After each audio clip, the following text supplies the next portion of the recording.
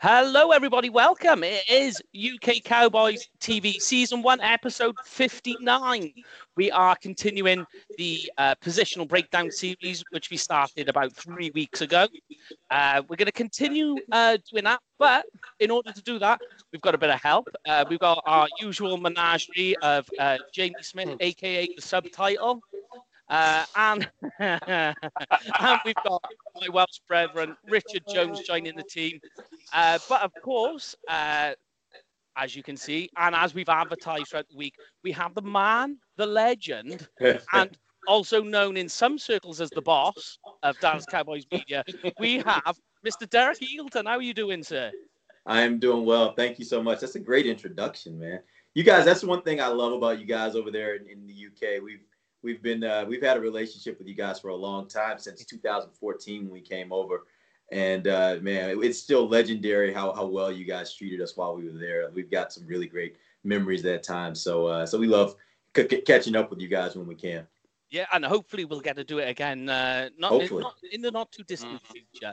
Yeah. But obviously, talking of traveling and what have you, just we don't try and get too political on this show, but we just want to say from everyone in UK Cowboys, yourselves over there, that, as well as the players, the staff, and most importantly, you and your family are staying safe during all the craziness that's happened at the beginning of 2020. Needless to say, it's given everyone a punt this year. Yeah, it's been a crazy year. Yeah, just to put it lightly. But yes, we'll start off first of all breaking into some news, and then we'll start asking you questions about yourself, Derek.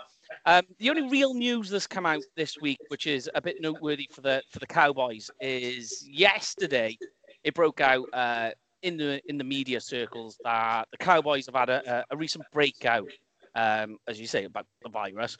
One player in particular cropped up, Zeke, who's not even particularly happy about that. His last tweet just simply said HIPPA, HIPAA, which is quite right in saying.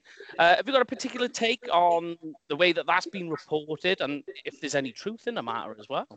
Well, I mean, the report got validated basically by his agent. So I think we can say with some certainty that it's true. And I'll just caution everybody. I think we all have to, and I don't know the exact details of how things are with regards to coronavirus there in the UK, but for us in the States, and particularly here in Texas, I mean, this is going to be an ebb and flow thing for a while. Honestly, in my personal opinion, again, I'm not a doctor, I'm not a scientist, but from the things I've read and heard, it seems like this is going to be something that's just going to kind of ebb and flow until the point when there is at least some sort of vaccine or even some medication that's able to either keep you from getting the virus or be able to treat the virus, right? So my suspicion is if we're going to keep going and every intention is that the Cowboys and the NFL are going to play this season, my intention is that, what I expect is that this probably won't be the last time that somebody on the team or associated with the team will contract the virus, because that's like football teams are only a microcosm of society, right? So if people are still contracting it in society, then you would think at some point somebody on the team will probably contract it. And so I don't think this is a huge deal. It sounds like from the things that Zeke said online, and particularly his mom also tweeted about it. It didn't sound like they were showing symptoms. He was showing symptoms. So that's a good thing from the standpoint of just his health and how he's feeling, which is the part I care way more about, is how's he feeling. For everybody that has the misfortune of contracting this virus, how are you feeling? And if he's feeling fine, then hey, you just kind of quarantine him until he's no longer positive, and we keep going, right? That's the way we have to address it as a society, I guess. So this is not going to be, I don't think this will be the last time you'll hear about somebody that gets the virus. And we'll just have to deal with it, 100%, yeah. Totally agree with you there. And I think my idea was as well is in the season, I wonder in terms of managing the virus, how the NFL will go about, in terms of reporting it. On the injury report, I don't know how that's going to go down, because you've got to be so careful with that sort of thing. Honestly, I don't either, and so this is something that I have not heard anything. I'm sure those discussions are ongoing around the league, and the Cowboys are probably a part of that as 132nd of the league. But I have not heard any details with regards to how that'll be handled. I'm sure there will be a plan that will be in place to deal with it, because obviously, like I just said, this is not going to be something that's necessarily going to this is the end of it, right? Yeah. It seems like every day you hear about something. I think there was a university I just heard of yesterday that had a couple of players that tested positive. So this is going to be kind of an ongoing thing, and I'm sure the league will have protocols in place to be able to handle it, manage it, and make sure that they're doing what they can to keep the players as safe as possible. Yeah, definitely. Well, moving on from that, while we've got you here, we thought we'd ask you some questions about yourself, history of the Cowboys. Fairly easy subject for you. But first of all, as we were saying, you've been with the Cowboys now going on 2 decades. So you've got to see it all. In terms of when you first started with the Cowboys, obviously things are a lot different. What was it that you were first doing then? Because obviously now you're the boss man, you're the senior of Cowboys program. What were you doing when you first got in the building then, Derek?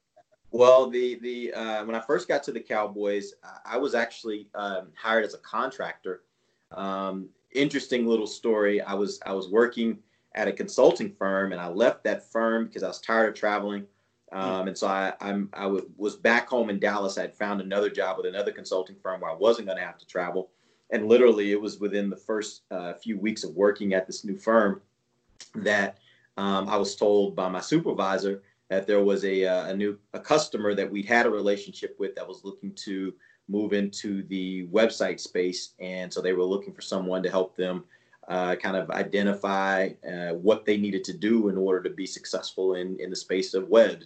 And again, that dates me because at that point the Cowboys hadn't really done much in that vein. So I lo and behold, I go out to meet with them, and it's the Cowboys, and I talk to them, and we create a relationship where I'm now contracting with them and helping them work on their web strategy.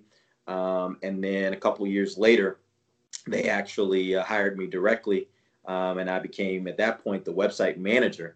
Yeah. And my job at that time, was only 3 of us. It was myself, Nick Eatman, who's our main beat writer now, and actually handles all of our editorial. He's our senior manager of editorial content, and a man named Alan Larkin, who was our webmaster at the time. And between the 3 of us, it was our job to figure out what web was going to be for the Dallas Cowboys. So as you can imagine, we were pretty, we tried everything. We did all kinds of crazy stuff back then. I mean, it doesn't sound crazy now, but we were coming up with ideas on how we could put video on our homepage, which back then was something nobody did. We did it before ESPN did it. And the reason why was because we were so small, we were so nimble, and we had ownership.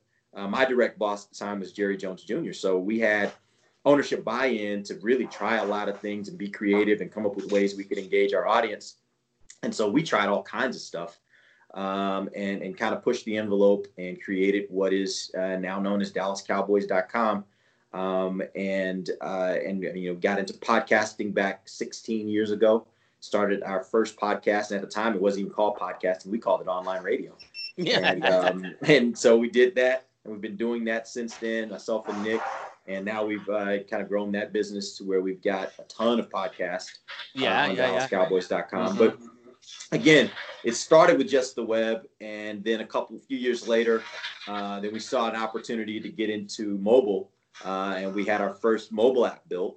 And then we saw an opportunity to start social media accounts. And so I literally went out and created a Cowboys Facebook page and created a Cowboys Twitter page. And we just started kind of putting content on there, not knowing what it would turn into, and started developing those platforms.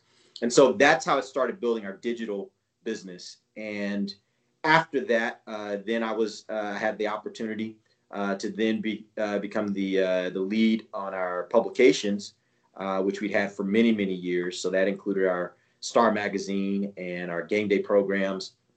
And then a few years after that, I got the opportunity to be able to run our entire media organization, which includes now television, radio, and then all those other things I mentioned. So It's just been a growth over the years that started with this idea of building a website. And I remember when I first got to the Cowboys, it was really weird because most of the people in the building had no idea what websites really were.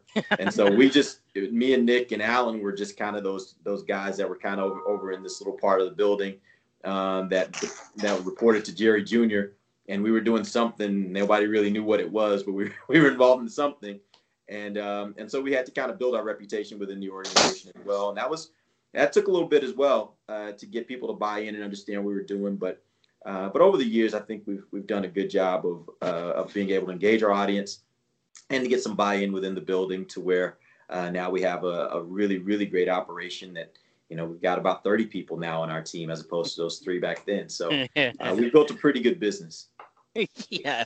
And I mean, like, one of the things as well, I'm sure that you yourself would have noticed that when you changed a more from the website to social media, it didn't just bring people closer to the players, it also brought fans closer to people reporting the media like yourselves, that suddenly now people have got you're more tangible and in the eye, if you like, with the fans. I mean, was that something that happened quite quickly when social media came into play, or was it already there? I would say to some degree. I mean, obviously we started to build an audience, of people that watched our podcasts, watched our shows.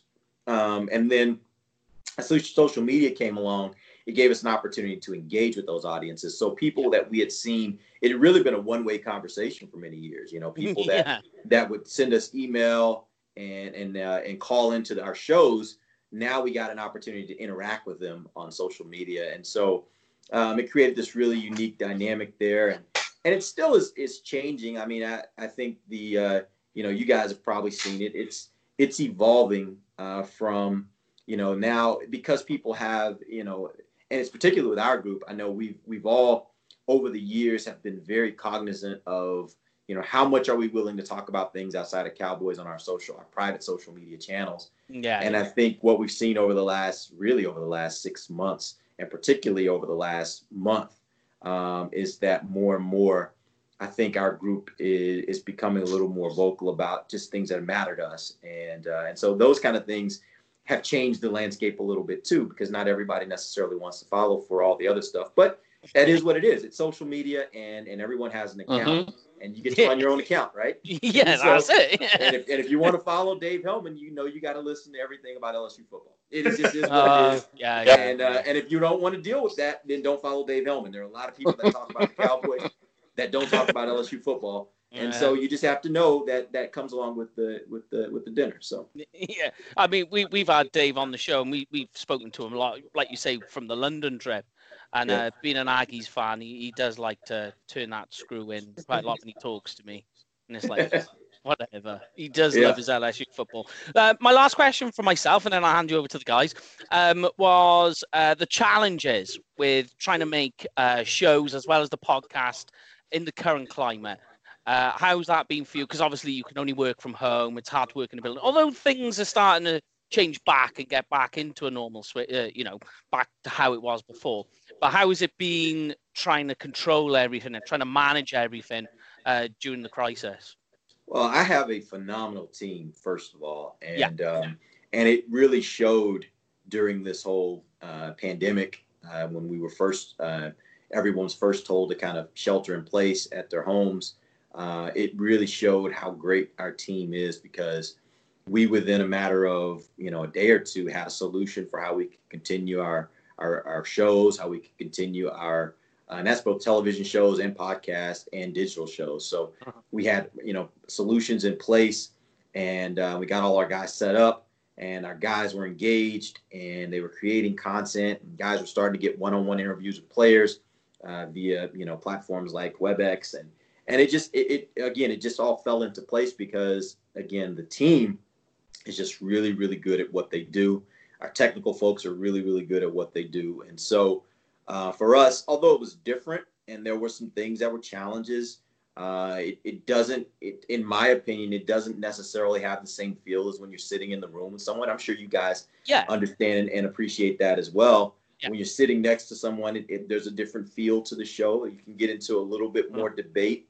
And if you've watched our show, The Break, we can go at it pretty good. And and it's easier to do that when you're sitting across from someone and they can see your body language and you can kind of challenge them as in a more dynamic way than when you're on a show that's on a WebEx or another type of technology where you're virtual, where you're literally having to kind of take turns rather than really engage. And so, yeah, there's some challenges, but I'm blessed again to have such a phenomenal crew that's able to make it work and still be able to provide really great content for our fans, despite the fact that we were all having to do it from our homes.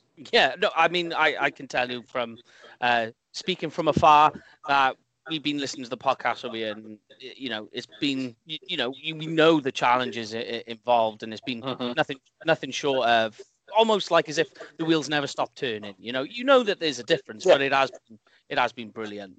Fair play. But I don't know. Have you got any questions, Jamie, for Derek?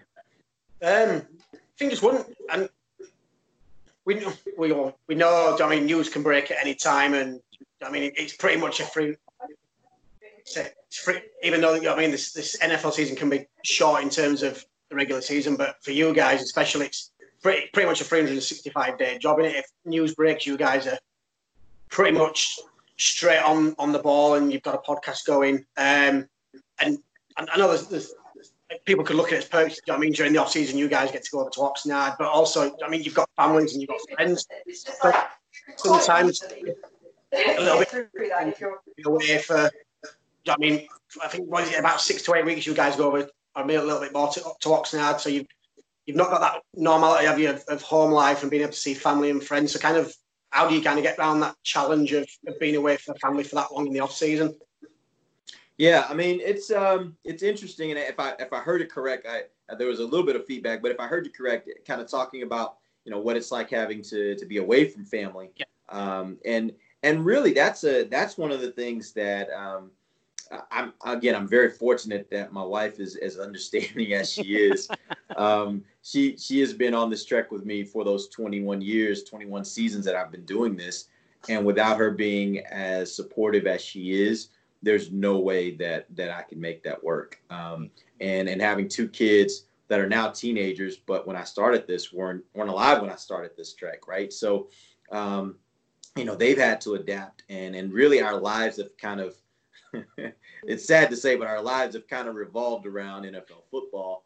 And so we take our vacations in times when it slows down, which usually is around that right now, late June to about late July is probably the sweet spot for us to have our family vacations. And we know that it's going to be crazy busy. And we know that typically I'm going to have training camp every year in the summertime in August. And then during the season, we're going to have games where I'm, traveling and home for games. But, on Sundays, I'm doing a lot of, work. And so I'm working 6-7 days a week. And so, again, it just requires having a family that's really understanding of that. And for me, it means that my life has to change a little bit, too. I can't, the typical things that most people do as far as, the time they spend with friends and hanging out and going out and that kind of stuff. I don't really take that time because the time I'm not working, I try to dedicate that to my family and the things I care about, like, serving at my church, things like that. So I have to be very, very cognizant of my time because I don't have as much time left after family and work that really, kind of dominates my time. But, again, my family's just, they're so cool when it comes to being understanding and my wife gets some of the perks too. She was with me on that London trip and got a chance to know some of you guys. So she gets some of the benefits as well. But yeah, I'm really fortunate to have a family that gets it. And they're all Cowboy fans?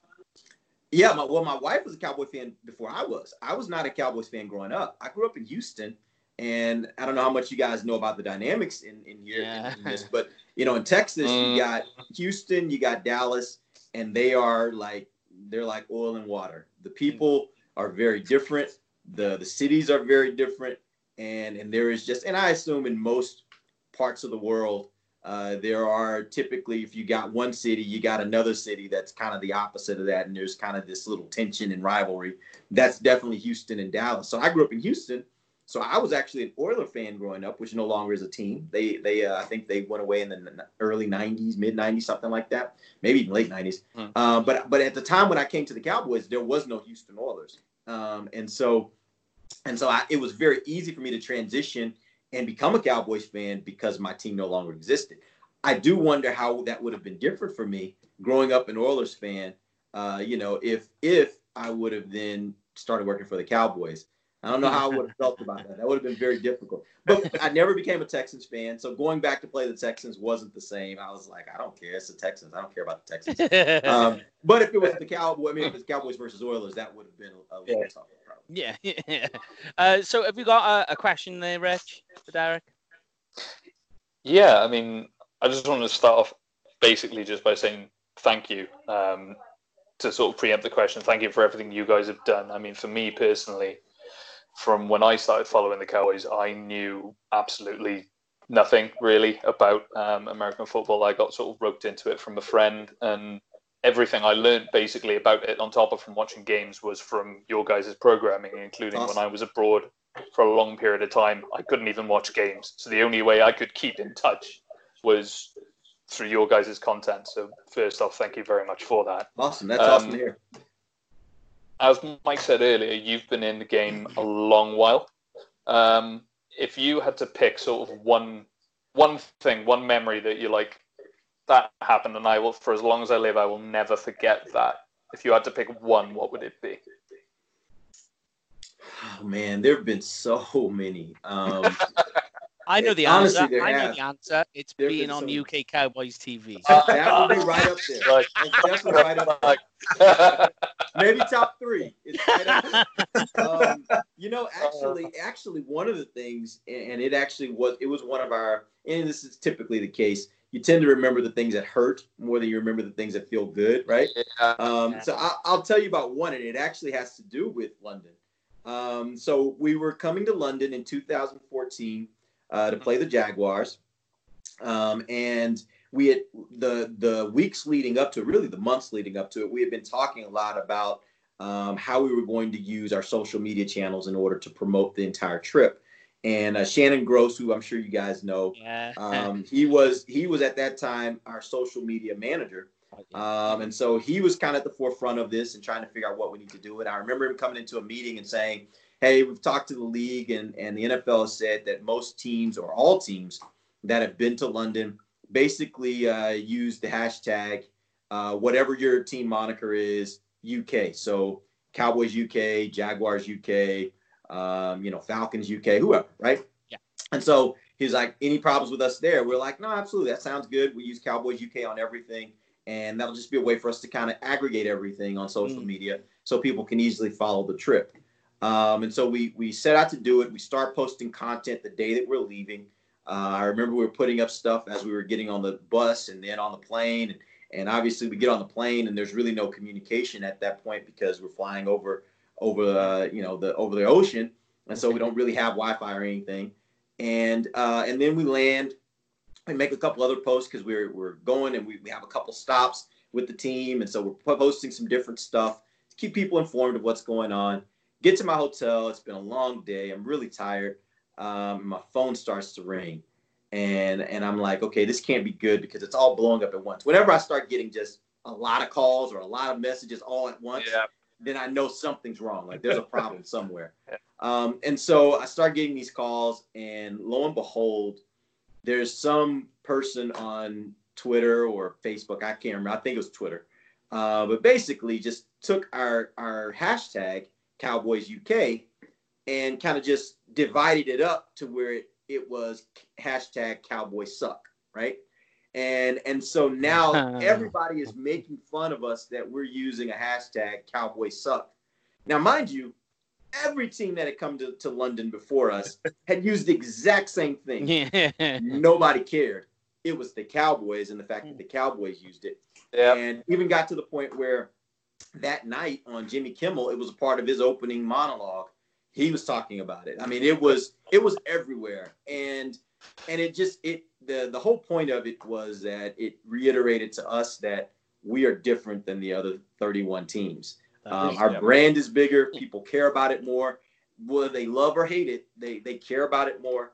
And so we have to be so careful. And I remember that was just a very stressful day from the standpoint of how we're going to deal with this. Are we just going to keep riding through it? Can't take stuff down. So we don't believe in just taking stuff down from social media. That creates even a bigger problem oftentimes than just leaving it there. And so, we just kind of had to ride through it. So it made for a pretty stressful time, but it again just reiterates the point of how valuable and how widespread and how much people care about our brand. So the same is going on back of that as well.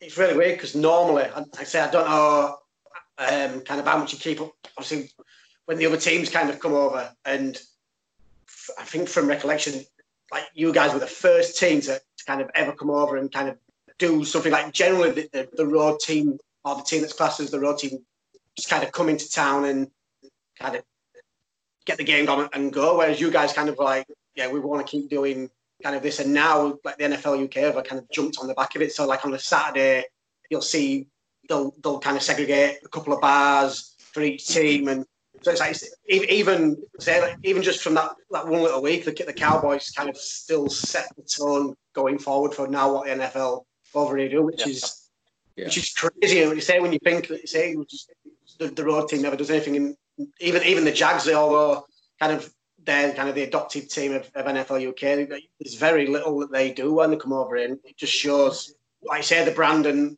the standard that Cowboys want to set wherever they are. It's exactly right. And when Jamie, you were there, and you guys helped us quite a bit in getting us all connected and being able to do the shows we were doing there. But I mean, we did a whole week of shows, and man, it was so much fun. We enjoyed hanging out with you guys and talking football. But again, at that time, most teams didn't have the apparatus that we had as far as, again, like I said, we've been doing podcasts for 16 years. Most teams had not been doing them that long, if they were doing them at that point. So their ability to be able to just kind of pick up their operation and move it to London and then be able to just pick up and do a show for an audience was relatively limited. And now there are many teams that are doing a lot of really cool things. I love where we are right now as a league from the standpoint of the teams and digital and how invested they are and how capable they are. I think there are teams that are doing some phenomenal stuff. So, but yeah, it took a little while for some teams to get on board. There were many teams at that point that really hadn't invested in web, mobile, or social. They'd done kind of the minimum. Now, again, that's changed a lot. But for us, we were always very bullish about it. And another reason, again, why was because our ownership was very bullish about it. And that allowed us to be able to do a lot of things that other teams just didn't have a license to do. Yeah, I mean, that definitely wraps up talking about your history and the history of everything Cowboys with Derek Eagleton. On the other side of the show, I thought we'd get into positional breakdowns because if anybody's going to know some of the questions we've got. Now, it is the tight ends we're looking at, so keeps it simple. We will start, first of all, with the top of the chart, Oklahoma State's Blake Jarwin, who's now the tight end one since the GOAT has left. In terms of Jason Witten leaving, how badly do you think, though, that hurts the team? Does it hurt the team, or do you think the fact he came back last year hurt the team? Yeah, I don't know that he hurt the team last year, but I will say this. I mean, and I'm a big Jason Witten fan, both on the field and off the field. Personally, I think he's a really good guy. But I don't think, and I don't think if he were being really honest either, I don't think anybody thinks that last year was his best year of football. I think that he was clearly not the same player he was in his prime. And so from that standpoint, I think he made some plays for him last year and he did some good things. But I think overall, I actually think this year the tight end position will be improved. I think Blake Jarwin should be getting a few more opportunities because I think he has the ability to do some things that maybe Jason can't do at this point in his career. I think his athleticism is obviously at a much higher level than where Jason is at this point in his career. Now, let's be clear. I haven't seen anything, and I don't think Blake has done anything yet that would make you believe that he will be Jason Witten's prime. Jason Witten in his prime was a phenomenal tight end. And now I'm talking about overall. I'm not just talking about, his ability to find an open spot and get open and catch the ball. He was very good at that. But as a run blocker, as a pass blocker, particularly as a run blocker, I mean, this guy was phenomenal. He was really, really good. He was in my opinion, he's one of the best all around. You could throw out all the names of all the best tight ends out there. And I look at him and say, just if you were going all around and you're doing not just the guy that can catch the ball, but also the guy that can catch the ball and block, I think he's right up there at the top of the list. And so it is a lot to throw that on the shoulders of Blake Jarwin and say, okay, go beat Jason Witten in his prime. That's not to say he can't, because I never want to limit anybody. But I've not seen anything yet that suggests to me that he will be Jason Witten in his prime. I do think he will be better than Jason Witten's the 2019 version. And so from that standpoint, I think them moving on and Jason moving on, I think is probably a little bit of an upgrade for the Cowboys. Definitely. In terms, though, of Blake Jarwin's contract that they gave him, were you surprised? I mean, it's a 4-year contract, 22 mil. Was that a surprise to you, given the fact of when you look statistically what Blake has done, that in that terms, the two didn't really go hand in hand. So do you think that's more of foresight, especially when you think tight ends, that fruition age? It's not like they're an immediate impact team. It always seems to take until their late 20s for tight ends to fruition. So do you think there's a bit of that going on, or is it? I mean, what's your take on the contract size? Yeah, I mean, to me, the contract didn't shock me. I guess I would have thought maybe they would have gone a little lighter on the years, but I also get why you want to have more years. Obviously, it allows you to extrapolate that the signing bonus over a few more years, over another year, right? So it wouldn't have shocked me if it was a 3-year deal. It didn't shock me that it was a 4-year deal. I don't think the money is terribly expensive. I think for a guy that's a starting tight end, and if your expectations are that he'll be able to get into the 70, 80 catches a year, then I think that's a fair amount. And I think that's doable based upon what we've seen from him so far and how I presume they will use him in the offense. Now, obviously, there's a lot of question marks there with a new coaching staff, and particularly with CeeDee Lamb now coming into the mix. There's a lot of questions about how much they'll use the tight end. But traditionally, how they've used the tight end, I don't think that amount of money surprises me at all. I think it's a very fair deal for a guy that you think that he can take that step and be you can get good tight end and maybe get to really good, right? You think he's going to be good, he can get maybe to really good. Definitely. I mean, put it this way: we had Shannon Gross on the show a few weeks back. You mentioned him. He actually said he expects Jarwin to go over 1,000 yards on the season. That was the noise we made. That's a bit optimistic for me. And I'm not gonna tear down my guy. That's my dude, but that's a bit optimistic for me. I mean, I look at it and say, and the hardest part to that is, again, you've just brought in a guy in the first round as your third wide receiver. Yeah. There's only so many plays. There are only so many opportunities. I just don't know. Now, let's say, for example, the Cowboys would have said, okay, let's say that CeeDee Lamb was gone in the first round and they got to him and they end up going with a defensive player. And then later, let's say in the third round, they get somebody like Devin Duvernay, who is my guy in Texas, right? If he would have been their pick in the third round and he's coming in primarily to be a slot guy, then maybe I see a scenario where you say, okay, yeah, I can see Jarwin get to 1,000, but you got yourself a stud. Like in my opinion, he was the best wide receiver in this draft. Yeah. In my opinion. No, I'm a Texas guy. And so I watched him at Oklahoma, and I particularly watched him at Oklahoma when he did work on us. So I believe he was the best wide receiver in this draft.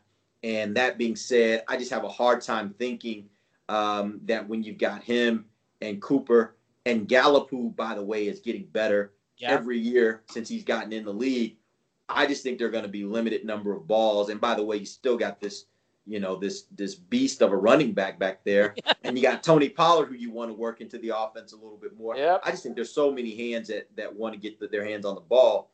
I just don't see a scenario. I'll just say this. It'll be very difficult for Blake Jarwin, in my opinion, to get to 1,000 yards. I expect at least 2 wide receivers to have 1,000 yards. So I just don't know how realistic it is that a tight end also would have 1,000 yards. Yeah. Jamie, in terms of Blake Jarwin and his strengths, is there anything in particular that immediately stands out that you think fits the Cowboys offense and how Mike McCarthy coaches? Do you know, I don't know, because if you look at his stats, we've not really seen a lot of him. Like I say, obviously a lot of that's obviously, do you know what I mean? He was behind Jason Witten for so many years, and then Witt came back last year. So I don't know. I'm at a blank. I know it probably sounds like a cop out, to be fair, in terms of that. But like I say, just because we haven't been looking at it, 58 receptions in 3 regular seasons. So it's not a lot to work with. But like I say, as Derek said, I mean, it can only improve. So I mean, it's the tight end position as a whole, and I think on this roster, without contradicting myself a little bit, it scares me, but it also excites me a little bit, because we haven't seen a lot of it in terms of, say, receptions across what we consider the top 3. But like I say, if they can work somehow, they can work the tight end position into what they want to do in the offense, then it's going to be, well, it was one heck of an offense to watch last year. Say, adding CeeDee Lamb to the mix as well. Do you know what I mean? The teams are just going to struggle to keep this offense at bay. Yeah, definitely. This is the thing about Blake Jarwin, is he is a big question mark ultimately, because we've only had, in the grand scheme of things, a very small sample size to see what he can do. Now, what he has done, his yards after the catch, I believe, are up like 11 something, I think, from when I was looking earlier. Vaguely remember, but I think it's yards after catch, isn't it?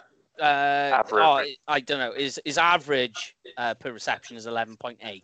I haven't put that's what I was looking at. Anyways, it's a very small sample size, and when you take into account everything that's happened previously, he was behind Jason Witten. Then we had one season where he seemed to do pretty well, where the bulk of that small sample size came from. Then Jason Witten came back. It didn't necessarily, going back to what we said earlier, it didn't necessarily hurt the team, but it hurt us in a way of his development and knowing what he can do, because you can't really address properly the tight end position and say, this is where we stand, this is what we have, how do we address this moving forward, if you don't know what you've already got, and they don't know what they have in Blake Jarwin. It's impossible to know. So mainly for me, I hope they manage to get him the ball enough this season so that we can see what we have. And there is, like Jamie said, we're not massively scared. I'm sort of the same as him. People are putting it up as a red flag, and you can understand why, but I'm not massively concerned, because there is the potential there. But is the potential genuine? Is it going to come to fruition or not? We don't know. No, you can't really ask anyone a question about Blake Jarwin without them saying, I think, or I don't know, because we haven't seen enough. Yeah. The other thing I'll throw out there is, the thing about football, one of the things about football is, because it is a contact sport, you never know how his body will respond to additional snaps. Over his first 2 years, Blake Jarwin has had roughly about 550, 560 snaps in the season. You look at Jason Witten's career, all but 3 years of his career, he's had well over 1,000 snaps each season, almost double. Right? Yeah. And a lot of seasons more than double. And so when you start thinking about it from that standpoint and you say, okay, can Blake Jarwin now go double? Can he take the number of snaps he had last year and do double that? So that means that he's now, and a lot of that's going to be blocking. So he's slamming up against 250, 270 pound defensive ends. And when he's doing that, how much is that going to have an effect on him? So when we saw him last year, and he would take a pass, he'd catch it, he'd go another 20 yards for a touchdown. Does he have that same juice if he's now playing double the snaps and getting hit double the amount of times? Does that it's like a boxer, right? The more you get hit in the gut, the less steam you've got on that right hand, right? So I think there is a part of that I'm interested to see. How does he adapt to the increased workload, if there's going to be an increased workload, which I expect there will be. But how is he going to respond to that increased workload and still be able to be productive? That'll be something worth taking a look at and keeping an eye on as they go through the season. Definitely. I mean, if we're talking, mind you, about small sample size, I mean, the next two guys on the roster have got even smaller samples. So first of all, we'll go with the homegrown. So we'll go Dalton Schultz from Stanford. He's about the same size as Blake, but a totally different player in terms of skill set. He's into his third year. Cowboys took him in the fourth round in 2018. Just to give a rundown of when you talk sample size, Schultz so far in his time with the Cowboys has racked up 13 receptions for 122 yards, no touchdowns, and he's managed 6 first downs. None of them occurred, mind you, last season. In terms of Dalton Schultz, Derek, do you think this is a guy that they're still trying to develop? Do you think that there's something there, or do you think that this is a case of he's on the roster until something else comes along? Okay, I'm going to give you guys my opinion. Yeah, of course. I at this point, I think Dalton Schultz is clearly the third tight end. Again, my opinion. I have not seen enough from him in his first couple of years with the Cowboys that makes me believe he is a good blocker. I don't think that's a part of his game that really has advanced.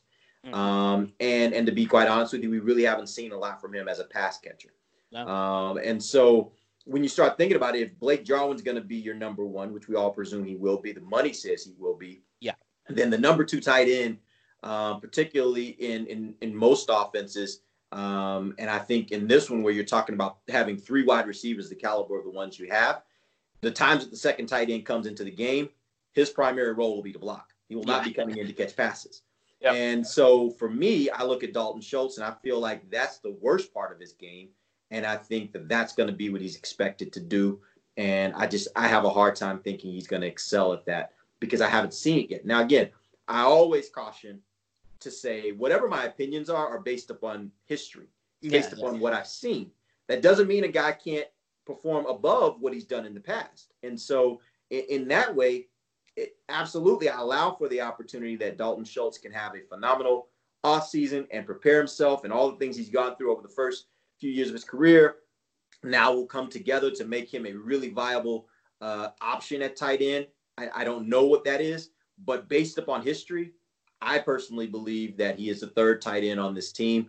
And depending on what you see from some of the younger guys that the Cowboys have brought in, maybe he's not on the team. But I don't think he unseats either of the other 2 guys, either of the Blakes. I don't think he unseats either one of those guys this season.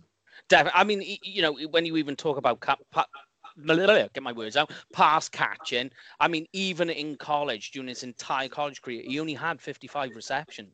Right. So, I mean, the usage of him being a pass catcher is so small. I mean, it's pretty obvious where they were using. I mean, Stanford were using him as an extra lineman, but I'm in agreement with you that it's not so much the technique with him, it's more the power. He seems to lack power in being able to generate any sort of leverage on the outside to be able to turn his guy. It's something I've seen, and I'm in agreement with you. But as you say, there's another Blake on the team, and I'm sure you agree, Rich. Is Blake Bell going to be the tight end 2 on this roster, do you think? I believe so. I'm in complete agreement with yourself, with the 2 of you. The thing we're going to miss, I've always thought we're going to miss most from Jason Witten going, is the blocking side of things. I think the pass catching side of things is necessarily, there's not going to be that much of a drop off, especially with the wide receiver core we got. But even on just looking at the tight end position, I think he has the most realistic potential of filling that gap and being that number 2. Me personally, I would definitely say that. Okay. I would say this, though, too, on that. I actually think, Jason, as I was saying a little earlier, Jason was a phenomenal blocker in the prime of his career. Definitely. But as the years have gone on, I think over the years, it declined quite a bit from where he was in his prime. Yeah. And so I actually think right now, I think Blake Bell may actually be a slight improvement from the standpoint of blocking than what you were getting from the 2019 version of Jason Witten. And again, this is not to kill Jason Witten. Again, in his prime, I don't think you have a tight end on this team who's as good as Jason Witten in his prime. I think the 2019 version, though, of Jason Witten, I think you have two tight ends now that I think can be a little bit better from a blocking standpoint than what you got from Jason in 2019. The only thing I've noticed with Blake Bell, when you even look at his size, when you look at the stat line, though, I know he's jumped around a few teams, over the years since he got drafted. Something I've noticed that no team seems to have used, and I'm wondering if this is where the Cowboys are going down, is in that fullback, halfback role. And when you look at his skill set and his athleticism, man, he's a former quarterback. He played quarterback as well. He did some work on my team as well back in college. Yeah. I mean, I'm wondering, do you think that perhaps he's gonna be that guy who flexes in and out of the backfield? Perhaps it's just not something. It's just hard to say that because you just don't know what this offense is going to look like. I mean, the one thing I loved about the hire of Mike McCarthy is that what he did the entire, I don't know how much you guys have heard about the story of what he did the entire year he was out of football. But the fact that he spent the entire year really researching the analytics of football and understanding what the trends were and what works and what doesn't work, why it works, and really doing a lot of analytical work around football, to me, means that I don't even think we can go into this season or this preseason assuming that Mike McCarthy will be the same coach and run the same kind of offense that he ran in Green Bay. I think what we can expect is the unexpected. We can expect that he's probably going to have some things that he's learned over the last year that will be remarkably different and will raise a lot of eyebrows because he found, hey, there's an opportunity to exploit this. And so this will be what we do. And people won't necessarily expect it to happen. And I think he's got a ton of weapons, obviously, at his disposal to be able to do that. So I just don't think that we can. I don't think we really know how they're going to deploy a guy like Blake Bell. The one thing I know is he will be, in my opinion, your second tight end, and his primary role will be to block. Because again, you've got a ton of pass catchers. I don't expect him to catch the ball a whole lot, and I don't expect him to put him in situations where he's going to be catching the ball a whole lot. I think his responsibility will be, we want to go 12 personnel, he's our second tight end. We want to go 13 personnel, he's on the field, and his job will be make sure you block this guy and don't let him get to the ball carrier. I think that's going to be his role. Do you see them, though, based on the fact that they've took CeeDee Lamb so high? Do you see, though, there being much 12-man personnel? Again, this is where we go back to it's hard to know. I mean, that was one of Jason Garrett loved 12 personnel. Oh, yeah. He was doing 12 personnel a lot. What we might find out with this coaching staff is 13 may be their preferred way to go. And they may be in, I'm sorry, not 13, but 11. They may be in 11 personnel where you got one tight end, one running back, and 3 wide receivers. They may be doing that a ton because they look at it and say that best fits. And then in that case, Blake Bell gets on the field for special teams, and Blake Bell gets on the field when they need to give Blake Jarwin a breath, right? So, I actually think if I'm looking at the personnel, I want to see either 11 personnel, or I want to see a situation where maybe they take the tight end out altogether and give me 4 guys out wide, and one of those guys is Tony Pollard, right? Yeah, that's what I would prefer to see, and I want to see them really go high octane here, and I actually think, quite frankly, I think their defense fits that as well. I think this defense, if you can get them a lead, I think they have the ability to be able to really close out games, because I think a guy like DeMarcus Lawrence can close out games for you if he's got a lead and he can pin his ears back and just go. And I think the upgrading of the interior part of the line, particularly Gerald McCoy, gives you those kind of horses. Well, now you can go get the quarterback, especially in situations where you got a lead. So I would be spreading this thing out and going for their throat. And I'm talking, I know Dave and those guys on the draft show, they coined that term, the 40 burger. That's what I'm thinking. 40 points a game, man.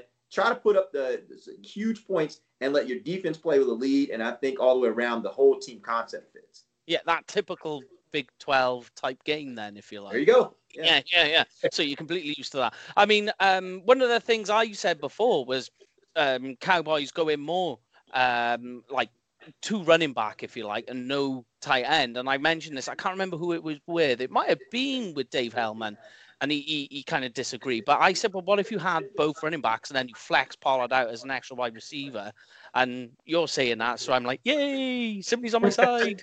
And by the way, me and Dave disagree on almost everything, so that doesn't surprise me. That's what we do. We disagree. We look for opportunities to disagree, so it's good. Yeah, and I mean, I was trying to run through in my head a sort of comparison, a play comparison for people back home. The guy I put down as something as close to Blake Bell's type game was Dion Sims, who used to play for the Bears.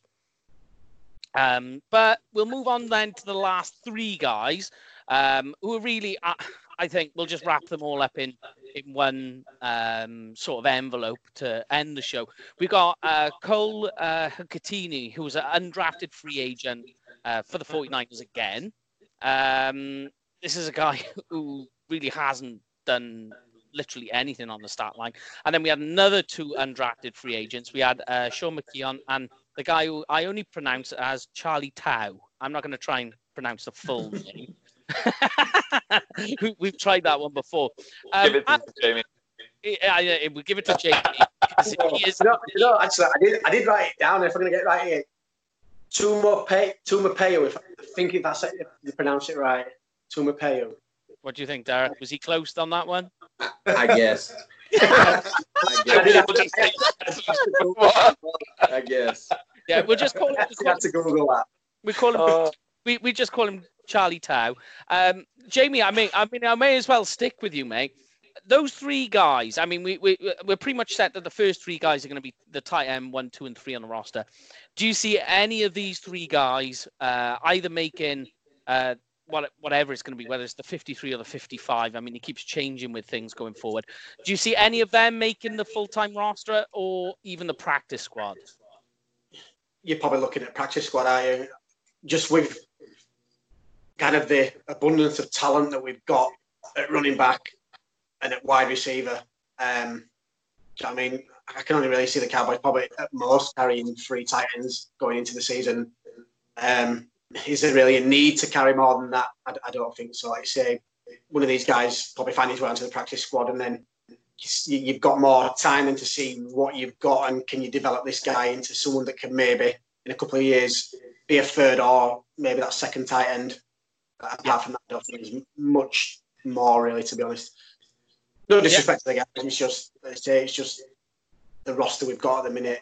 Looking up as if we're really stacked, and this team, is in a different direction to what we might have done at tight end in previous years.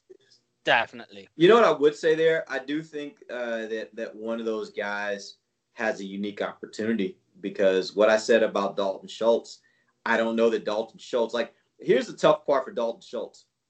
He hasn't really shown a ton, in my opinion. No. And when you have a new coaching staff, a lot of times the old coaching staff, if they were the ones that drafted you, they know what their intention for you was. Like, they know why they drafted you, because they looked at you and they saw something that suggested we can use him in this role and he can be of value to us. The new coaching staff may not have that same opinion. And so if he doesn't have a great camp and one of these young guys does, then I think it creates a scenario, 2 scenarios actually. One, that person actually makes the squad ahead of Dalton Schultz, and Dalton Schultz is let go. Or I think there could be some consideration as to whether the Cowboys go with 2 tight ends. Let's assume for a second they feel like, hey, we think we're going to run a ton of 11 personnel. Mm-hmm. We're going to want to get our second running back more involved. We do also have a fullback. We're going to want to get him involved. And so we don't know that we necessarily will be in packages where we're going to be using 3 tight ends. So we'll take one of these young tight ends. We'll put them on our practice squad, bring them up if there's an injury. But maybe we go with just 2 because we don't think the third one will ever be active and that we'll ever really use him. And so, again, these are all suppositions because we don't know what their offense is going to be and how they're going to deploy it. But I will be interested to see. And again, if they don't see value in Dalton Schultz as a special teams player, that also factors in because your third tight end is going to have to play special teams for you. Yeah. So if he's not a good special teams player in their eyes, then I think that also factors in, and maybe it gives an opportunity to one of these younger guys to be able to step in and unseat him, or get an opportunity where there's only 2 tight ends and they'd be the guy that's on the practice squad as the next guy in line in the event something happens to one of the top 2 guys. Definitely. So do you feel out of those 3 final guys, if you like, I mean, you know, particularly Cole has bounced from practice squad to a couple of practice squads now. Do you think he's really the guy in line based on experience? Or honestly, I don't see anything in those 3 guys that necessarily stand out to me. Again, I haven't studied them in depth to know what their skills are and what their talents are. At the end of the day, I don't see. I mean, it is very difficult based upon the resume of those 3 guys. It's very difficult to make an NFL roster. But again, there is a unique opportunity here because the 3rd guy here, I don't think necessarily is the answer. And so that creates a unique opportunity. So if one of them can show enough during training camp to where it intrigues coaches enough to say, hey, we need to keep this guy around, then I think that could create some opportunity. And again, I don't know which one that would be. But there is a unique opportunity for all 3 of them if they're willing to step up and make themselves, valuable. Okay. And then I'll give you the last say, Rich, on these last 3 tight ends. If you were to rank them 1, 2, and 3, how would you rank them? Gosh. Honestly, all the same, because I don't know that much about them, in all honesty. They're kind of, in the tight end group, they're, no disrespect to them, they're kind of the Mr. Irrelevant, to give him that title. It's, I mean, I was thinking from the same sort of, or coming from the same thinking coming in from Derek of, it's, do they even have 3? And if so, yeah, there's lots of changes on this team. I don't think Schultz necessarily makes this team, and there is a potential opportunity there. But then I'm thinking, well, who is there out of these 3 guys that sort of even just remotely stands out and says, put that guy in the practice squad. Let's just see. Let's just try and develop him, see what we can do with him in the future. There's no one here that really stands out like that. Like not necessarily every year, but every now and again, the Cowboys do a really good job of it. Of saying, we have this person, he's undrafted, put him on the practice squad because we might necessarily want to bring him in the future, depending on what happens. In that tight end group of those 3 guys, there's no one that really has that. So I think for that reason, maybe Schultz may well stick around for another year, purely because they don't know what they have. And none of those 3 guys stick out, but I couldn't rank them, me personally. I really couldn't. I'll just be honest. No, that's fine. That's fine. We just let you wrap that up with the final say, because we always know you like to have the last word, as we found out in the conversation. Yeah, but obviously we know that your time is precious, Derek, and you've got other engagements after us. So we'll wrap this up as it is. Just a quick shout out before we say goodbye to Derek. Obviously, if you're booking for a game this year, make sure you book it through Cowboys Experience. Do their travel packages and tours. Use the booking code UK Cowboys for the special gift. So make sure you do that and send us some pictures when you're there. We'd love to see what's going on. But Derek, obviously, like we said, you've got other things going on. So we'd like to thank you, first of all, for joining us for this hour, speaking to us. It's a pleasure to see you and talk to you and pick your brains. As we say, well, you've probably forgotten more than we'll ever know. I don't know about that, but I do appreciate you guys inviting me. It's always good to catch up with you guys. Like I said, we have a real fondness for our folks over there in the UK. So I appreciate you guys having me on and giving me an opportunity to be able to speak to the audience there. No, it's pleasure's all ours, mate. But obviously from myself, from Jamie and Rich and Derek, thank you very much for joining us, and we'll see you all again next week.